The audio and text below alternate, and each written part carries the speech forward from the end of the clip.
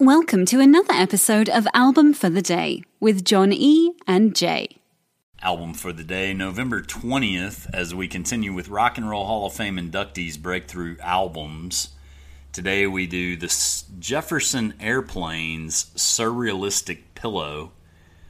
It is their second album. It was recorded October 31st through November 22nd of 1966 at RCA Victor's Music Center in Hollywood, and released on February the 1st of 1967 on RCA Victor.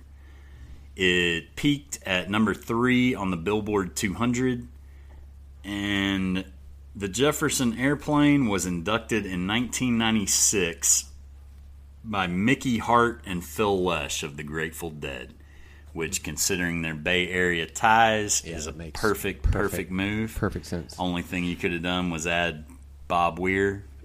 But I think that was their friends, whatever. I think that... Well, when you look at it, actually, Mickey Hart and Phil Lesh, that's the rhythm section. Yeah. That's the drums and the bass. That's the heart of the band. Yeah.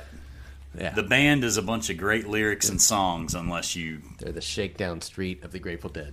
But the Jefferson Airplane... Don't tell me this town ain't got no heart. Indeed. As we continue with a Construction Zone episode of Album for the Day, because the Jackhammer Man knows no time frame. You know all about that. Man, so this album was like... This is like early psychedelic rock. This is Grace... Oh, we lost him. Hold on. We gotta pause it. So, like, this is early psychedelic rock. This is a founding piece of the psychedelic music movement. I mean, this is 1967. Exactly. It's right on the beginning. And so I wouldn't even say initial interpretation would put it there, but as time evolved... Following its release, this gained greater significance because it was almost like they were just a hair ahead of the world. Somebody to Love and White Rabbit, both of those songs. Which made the top 40, which is astounding considering everything else. Somebody to Love made number 5 and White Rabbit made number 8. It's actually their only 2 top 40 hits. Wow. And this was Grace Slick's first album with this band. And also drummer Spencer Dryden's. But if you're looking for like a straight up hippy dippy album, like if you're going back and you're gonna do some tie dyeing one day. The thing is, if you go back and you're looking at like all of that music from that period, there's so much. I mean, a lot. Not even the majority. A huge 80-90% of it is all derivative from this right here. I completely agree. This album came out, and then all the bands that came after this strived, whatever that word is, strove to be this. They strove to be the Grateful Dead. They strove to be that iconic 1967 to 1969 hippie record. So we're talking like American Beauty. We're talking, Working Man's Dead. We're talking Surrealistic Pillow. That's just what you talk about. And especially completely located in San Francisco. Like, this is where Janis Joplin was going to get her influence. This is where all of those when you think of those iconic bands, this is where they were going. And this is the album that they had to listen to. So the thing is, you can either produce the sound of a generation, the sound of a genre, or the sound of a time. And while I feel like they accomplished other of those things later in their career, I would say that this one right here was just the one specific where it really captured the time. Absolutely. I could not agree more. This, and to fly right in the face of that, this was produced by Rick Girard, who they called an unimaginative company guy from RCA Victor. The band, except for Grace Slick, didn't like the sound of Surrealistic Pillow. because there was far too much echo on it. They made it clear that they had not been happy with Rick Gerard, said Al Schmidt, who produced the follow-up after bathing at Baxter's. There was a disputed level of involvement in Surrealistic Pillow by Jerry Garcia himself. Oh, yeah. So his band had just signed with Warner Brothers, so there was an issue with him being credited. Mm-hmm. There was a huge thing with a number of people. We just dealt with that with Stephen Stills in the Buffalo Springfield episode. Yep. So he was listed as spiritual advisor. Mm-hmm.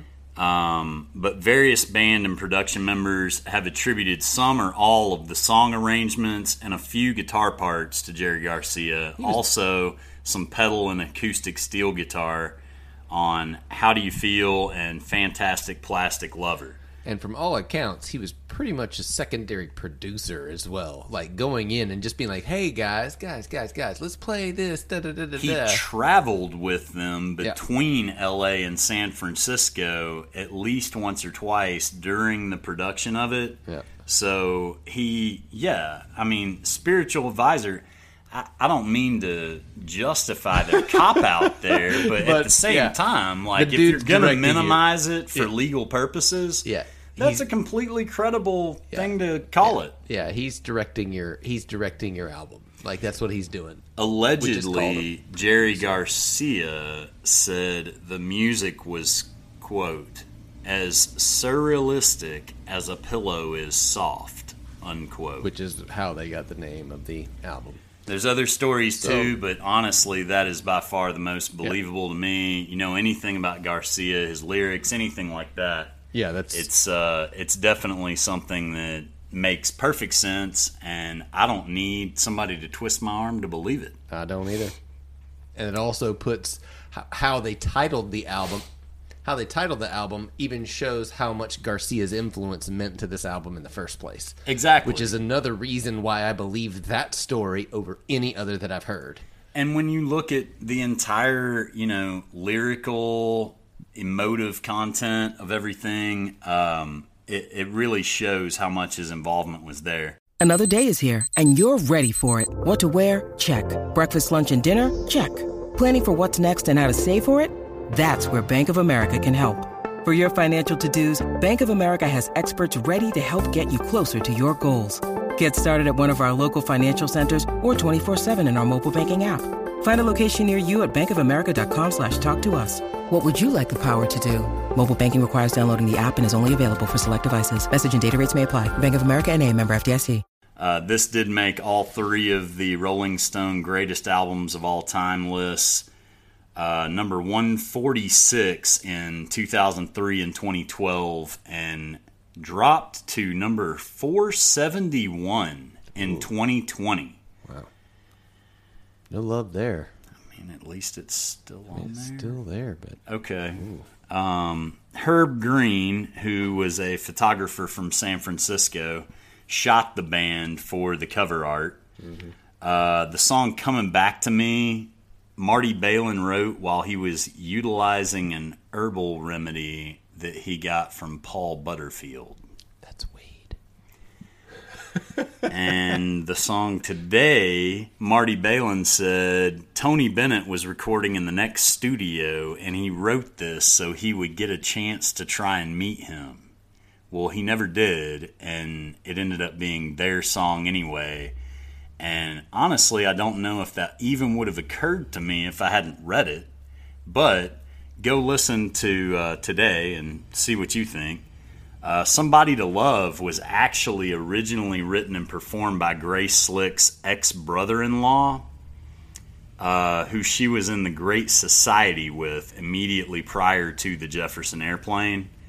If you check out the 2003 reissue, it has 6 bonus tracks. In the Morning, the JPP Mixed Up Boogie Blues, Go to Her version 2, Come Back Baby, the mono single versions of Somebody to Love and White Rabbit. And the song She Has Funny Cars is Marty Balin discussing materialism in American society. I'm going to bring that up specifically because there's a number of things that we discuss in this program where we talk about what the artist intended and how, really that's kind of a subjective thing. But it's interesting to point out how materialism and things of that nature are so prevalent today. But we're looking at an album from 54 years ago, recorded 55 years ago, right around this time. And these are all still prevalent things. So it's something to see when you look at it in that view. This was their transitional move away from more folk-oriented work like the Byrds, the Mamas and Papas, Bob Dylan. And they kind of announced the large active bohemian scene in San Francisco that started with the Beats in 1950s and evolved into the Haight-Ashbury counterculture, which is very researchable and honestly really fun to learn about. And go check out that area if you're ever in San Francisco. It's cool. There's a lot of people you can get people to write you poems on the street and typewriters. It's still very artistic, and I can't imagine authentic and organic at the same time. It's not contrived. Yeah, it's a wonderful area, beautiful place, and a lot of great American rock and roll music came from this area. This being one of the clear identifiers as one of the best of all time from that area. And we talk about music a lot, but if you're looking for a good book, check out The Electric Kool-Aid Acid Test by Tom Wolfe. Don't call it homework. You won't feel like it is. Well, album for the day, today, November 20th, is Surrealistic Pillow by Jefferson Airplane. Be sure to follow us on Twitter at album4theday. Give us a follow, subscribe wherever you listen to us, and feel free to shoot us an email with your requests at albumfortheday@gmail.com. Thanks for listening, and we will see you tomorrow. One pill makes you larger, and one pill makes you small. I heard that about you. That's a different color pill. If you're listening on Spotify, after starting the podcast, you can search for the album, use the 3 dots, and hit Add to Queue. Now the album will start as soon as the episode ends. Woohoo!